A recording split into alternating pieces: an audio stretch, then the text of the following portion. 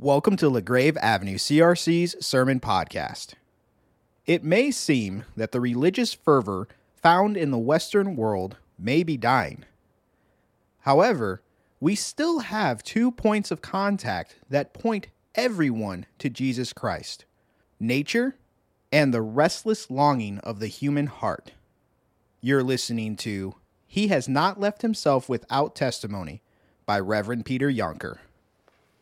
As we continue our sermon series on Acts, our sermon reading, our Bible reading for this morning is from the book of Acts, Acts 14, verses 8 through 20. That's found on page 1715 in your pew Bibles. Acts 14, verses 8 through 20. And I hope many of you remember that this whole series on Acts has a subtitle. And that subtitle of this series is The Gospel Engages the World. And we chose that title because, of course, Acts is a book about gospel engagement. At the beginning of Acts, the church is in the upper room. It's this small group of people. They're a little bit afraid. The Holy Spirit comes on them, pushes them out into the world, and they engage the entire world with the good news of Jesus Christ. And we thought that just as they were pushed out, so we are coming out of our isolation and we're starting to re-engage with society, and it would be good to listen to Acts to hear if we can learn something, to watch how they re-engage the world. Because for us, this re-engagement is going to be very interesting. It's hard to know how the world has changed and what it'll mean to be this church as we go forward. So let's listen to this story of engagement from Acts 14. I'm going to start at verse 8. And let me just say beforehand, there's a lot in this story. There's some wonderful stuff that I had to leave on the cutting room floor. So I probably owe you a whole other sermon, but there's a really important part of the engagement that I want to focus on in this passage. In Lystra, there sat a man who was lame. He'd been that way from birth, and he'd never walked. He listened to Paul as he was speaking, and Paul looked directly at him and saw that he had the faith to be healed. And he called out, "Stand up on your feet." And at that, the man jumped up and began to walk. When the crowd saw what Paul had done, they shouted in the Lycaonian language, "The gods have come down to us in human form." Barnabas they called Zeus, and Paul they called Hermes because he was the chief speaker. Now, Paul and Barnabas didn't understand the language, which is why it takes them a little while to realize that they're about to be worshipped as gods, okay? The priest of Zeus, whose temple was just outside the city, brought bulls and wreaths to the city gates because he and the crowd wanted to offer sacrifices to them. But when the apostles, Barnabas and Paul, heard of this, they tore their clothes, rushed out into the crowd, shouting, "Friends, why are you doing this? We are only human like you. We're bringing you good news, telling you to turn from these worthless things to a living God who made the heavens and the earth, the sea and everything in them. In the past, he let all nations go their own way.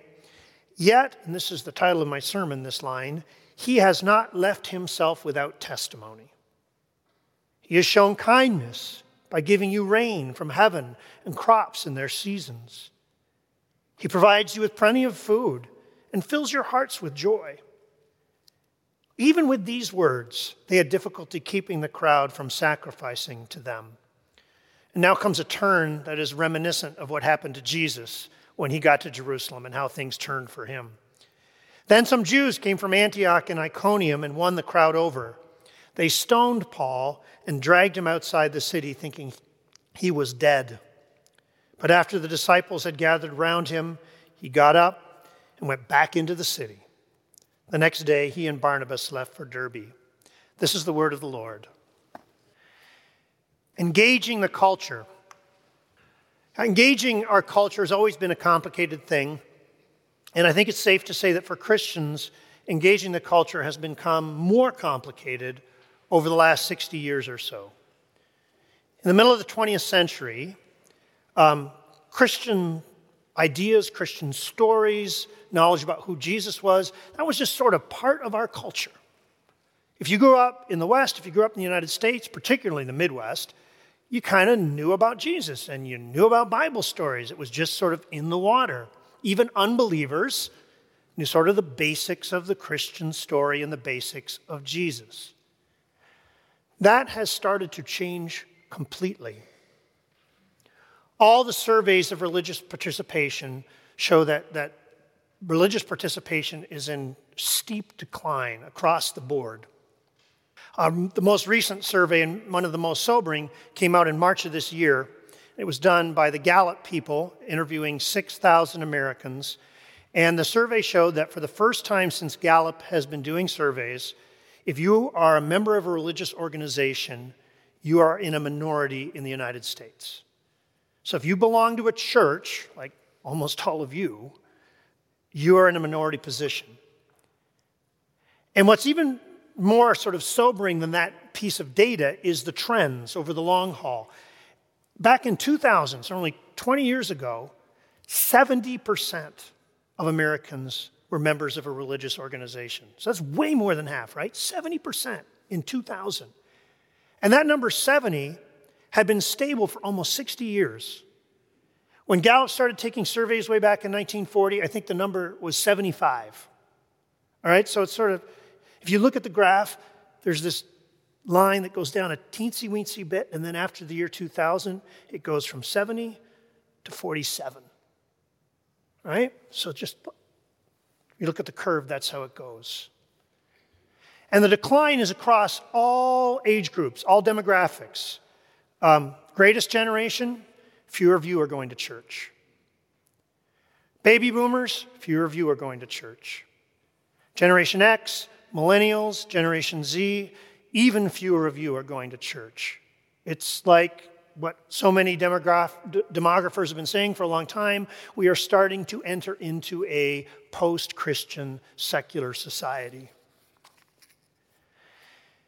And these trends have obvious implications for the way that we engage the world. How do we then start to engage this world that is becoming different, where people don't know about Jesus, and frankly, where there's this sort of mistrust of the church and who we are? How do we engage? And does the book of Acts have anything to teach us about how we engage? Well, as you read this book in your private devotions, I hope you are all doing, you obviously know that the book of Acts is about engaging the world. I talked about that already. And of course, Paul, when he goes on his missionary journeys, his chief purpose is to engage the world. He's going out there to talk to people about Jesus. And when Paul does that, he does not do so randomly. When Paul goes out on his missionary journeys and engages, he is strategic in the way that he does it. He has a missiology. He has a philosophy of engagement, a philosophy of missions. What is that philosophy? Well, it depends a little bit. Where does Paul usually go when he comes to a new town and wants to present the gospel? I hope that you all know this if you're reading Acts. Paul's standard way, his go-to strategy when he first gets to a town, is to go to the synagogue, right? Because he's a rabbi. He's a teacher, and he knows he'll get some sermon time. And he knows he's got an audience full of people who know the Old Testament, so it's an easy place for him to get a hearing and to present the gospel of Jesus Christ. And almost all the time that you see him in Acts presenting the gospel, he's starting in a synagogue and presenting there. But there are 2 times in the book of Acts where Paul preaches to pagans, where he ends up in front of a group of people who are more like what our society is becoming. People who don't know the first thing about Jesus, who don't know the first thing about the Old Testament. One of those times is in our passage in Lystra, right? These people are not God-fearing Gentiles or Jews. They're clearly pagans who worship Zeus. The other time, in Athens, right? When he talks to the Areopagus, all those intellectuals on Mars Hill. Those 2 times, Paul speaks to pagans. And his strategy when he talks to pagans is different than when he talks to Jews. How so? Well, every time Paul wants to preach to people, what he wants to start with, and this is his mission strategy, he wants to start with a point of contact. When he talks to people, he tries to find some area of agreement with his audience, some place where He can say something that he knows, that he believes, and they can find common ground together, a point of contact. And then from that point of contact, he goes on to try to challenge them with the gospel of Jesus. And he urges them to go deeper, and he points to Jesus. When he's in a synagogue, what's his point of contact? The Old Testament. Easy. He knows that all those people in the pews, they believe in the Old Testament. They trust David, they trust Moses, they trust Isaiah. So Paul goes to that point of contact and he quotes the prophets and he quotes the Psalms and he talks about David and says, all those people that you read and love, they are pointing to Jesus. Jesus is the culmination of the Old Testament. And the death and resurrection of Jesus is what God has been planning all along. So when he's in a synagogue, point of contact, the Old Testament. But now he's in a pagan society. What's the point of contact? What's the point of common agreement that he can point to where he can get a hearing? As Paul himself says, he's not out on a limb here. Even though he doesn't have the Old Testament, he does have something because, as verse 17 says, God has not left us without testimony. And as Paul engages those pagan societies, he points to two things. He does the same thing in Lystra as he does in Athens. Points to two things, 2 points of contact where he can engage the pagan culture. First, he points to the natural world. Paul points to the beauty and bounty of creation. He does that in verse 15 of our passage. We are here, he says, to the Lystrans, to tell you about the living God who made the heavens and the earth, the sea and everything in them. And this God has shown you his kindness by giving us rain from heaven and crops in their seasons. You know, the goodness of this creation and the goodness of the bounty that you get from your harvest, I'm here to tell you about the God who gives you those things. He does the same thing in Athens. When he stands up in front of those Athenians on the Areopagus, Acts 17, verse 24, he tells them that he's here to proclaim the God who gives everyone life and breath and everything else. When no one is listening to preachers anymore, when no one is reading God's word, when an entire culture is even starting to push back against the words of faith and not listening to the words that come out of the prophets' mouths, creation still speaks. The heavens are telling the glory of God. Day after day, they pour out speech. He has not left us without witness. It reminds me of the story of the triumphal entry and something Jesus says there in Luke 19:40. Jesus comes into the city on a donkey. You remember all the people are cheering and calling him king. And the Pharisees are there and they say, Master, rebuke your disciples. Tell them to be quiet. And Jesus says, even if they should stop speaking, the rocks and stones would cry out. Creation never stops speaking. Nature is a point of contact. The beauty of creation, the order of creation, is something that stirs the pagan soul. About 5 years ago, my son Patrick and I went on a 3-day hike in the Adirondacks. That's something we like to do. We went about 25 miles in 3 days. We went up and down a whole bunch of mountains over those days. We walked down these narrow paths with treacherous boulders. We endured lots of mosquitoes. It was rain. We carried 50-pound bags on our back. We slept on the ground. Why did we do that? Was that a punishment? Were we ordered to do community service? No, we chose to do this. We like to do this. And not only did we like to do it, honestly, the trails were pretty full of other people who were doing it with us, who liked to do it as well. Why are those people out in the woods expending themselves when they could be home in climate-controlled comfort watching cable TV? Because nature communicates something transcendent. When you climb to the top of a mountain and you have 360-degree views on a clear day and you see the hills rolling away from you endlessly, And you see the shadow of the clouds skim across from hill to hill, to valley. It is glorious. Why do non-religious people, agnostics, atheists, also head out into the woods? Why do they climb mountains? Why do they sit in a woodland glade at the foot of a waterfall and watch the water dance for an hour while they sit on some mossy rock? Why do they make pilgrimages to the edge of the Grand Canyon and stand in silence looking out over that big expanse? Because it's glorious. Because it stirs their soul. And though they may not give a name to what stirs them, they know that it is much more than the physical makeup of these things and the chemistry of these things. It is something transcendent. The heavens are telling the glory of God. God has not left us without witness. The Spirit still stirs the souls of these people. Creation is one point of contact with pagans that never goes away. The other point of contact is the restless longing of the human heart. In verse 17, Paul tells the Lystrans that the God that I want to tell you about is the God who fills your heart with joy, who stirs your heart with joy. The joy that you feel in your heart, that wonderful feeling, I'm going to tell you about the God who brings that. That's the same thing C.S. Lewis does, right? If you know C.S. Lewis a little bit, after he became a Christian and he looked back over his life, he said the times when he knew God was moving in his life were times when, as a young man, he felt this joy.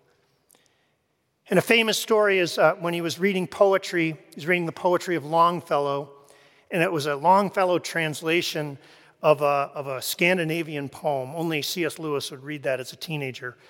But he was reading that, and it had this as an opening line. Balder the Beautiful is dead, is dead. Now that sounds like an ordinary line. For Lewis, that absolutely split him wide open. And he says as a teenager, he was filled with this enormous longing. And it was only after he became a Christian that he was able to look back and say, that was joy, that was that longing, that was this Holy Spirit stirring within me. Paul does the same thing in Athens, points to their restless hearts. He references all of the idols in the city, and he says, brothers and sisters, I see that you're very religious. I see that your hearts are stirring and yearning for God, and you still haven't found what you're looking for. And Paul also quotes pagan poets. He quotes the pagan poet Aratus. And he says to them, as one of your own poets has said, we, human beings, are indeed his offspring. Which is Paul saying, I know you like poetry. I know you like some of those pagan poets like Aratus. Well, Aratus too, and that longing you feel when you read poetry, I'm going to tell you about the God who brings that as well. Now notice, we can say that Paul reads pagan poetry. Paul interacts with the cultural world of pagans. Their literature, their arts, their philosophy. He knows about those things. He doesn't hold them at arm's length because he thinks they're wicked. He knows about those things because he knows that when you interact with those things in the right way, that's where you see the longings, the restless stirrings, the religious yearnings of the pagan heart. And that's still true. Modern religious surveys may all say that religious participation in institutions is dying away, but that doesn't mean that people are becoming less religious or that their yearnings aren't still there. And it's when you go to literature and music and movies, even if those movies are dark, and even if some of that music is jarring and you don't like it, it's there that you can hear the stirrings, the religious yearnings of people. Rock concerts, musical concerts are they're like church for unchurched people, right? Because music is one of the places you're free to express what's in your soul. It's okay to open up your soul, and a whole group of people can get together and can resonate with that. It's one of the few places in society where people can get together and express religious yearning. I listen to a fair amount of indie music. which is probably not what you were expecting your 55-year-old minister to say, maybe not what you wanted him to say, but I do. And I find it interesting because when I listen to it, I find it, for just the reasons I said, I hear the religious yearnings of the artists in it. One of the artists I listen to a fair bit is someone named Phoebe Bridgers, who I'm sure many of you have never heard of, and that doesn't matter.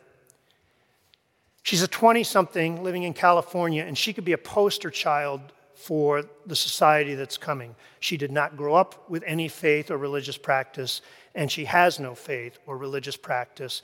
And her music, in her lyrics, she sometimes even expresses opposition or suspicion of religious faith and practice. But if you listen to her music, there's also this enormous religious yearning. There's this restless heart.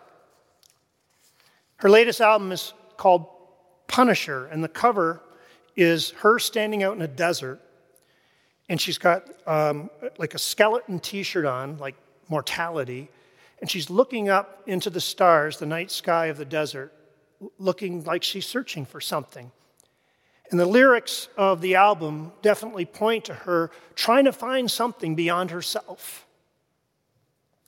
One of her songs, Chinese Satellite, she talks about her and her friends have no belief. She says, we believe that when you die, it's forever. We all know that, they say.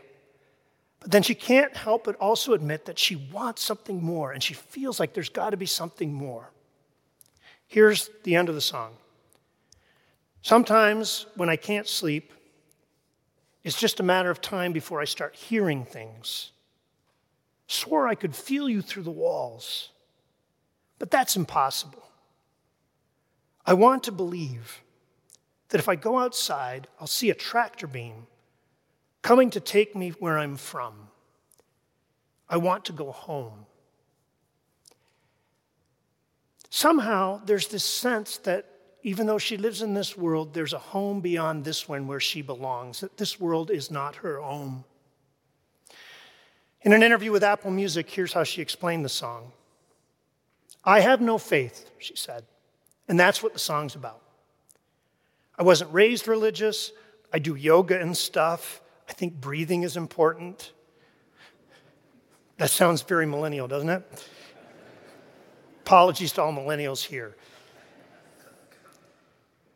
So I think breathing is, that's pretty much for me as far as it goes. My friend Harry put it in the best way ever once. He was like, man, sometimes I wish I could just make the Jesus leap, but I can't do it. I want someone to shake me awake in the middle of the night and be like, come with me. It's actually totally different than you ever thought. I want to go home. He has not left himself without testimony. The Holy Spirit is still moving in this world, even as culture goes in the other direction. If you're looking at the trends, I think it's going to get worse before it gets better. I don't think membership is going to go up anytime soon. But Christ is Lord of this world. The Holy Spirit is still moving. The end of the story for all of us will not be bleakness and darkness and death. It will be joy and life and new creation. And the Spirit is still moving. So don't be afraid of engaging this culture. We have a message of hope. We have bread that people are hungry for. And our Lord has not left us without testimony. Amen. Lord God, it's so good to sit in this place and to have your Spirit not only stir our souls with some sort of ineffable longing, but to hear your word, to say your name, to have you speak to us through your word. Thank you, Lord, for the deep grounding and eternal hope we have in Jesus Christ our Lord. You know that we're not always sure how to share that and how to engage a changing society. We ask for courage and wisdom, Lord, as we face the challenges of our days. Amen. Thank you for listening to LaGrave Avenue CRC's Sermon Podcast.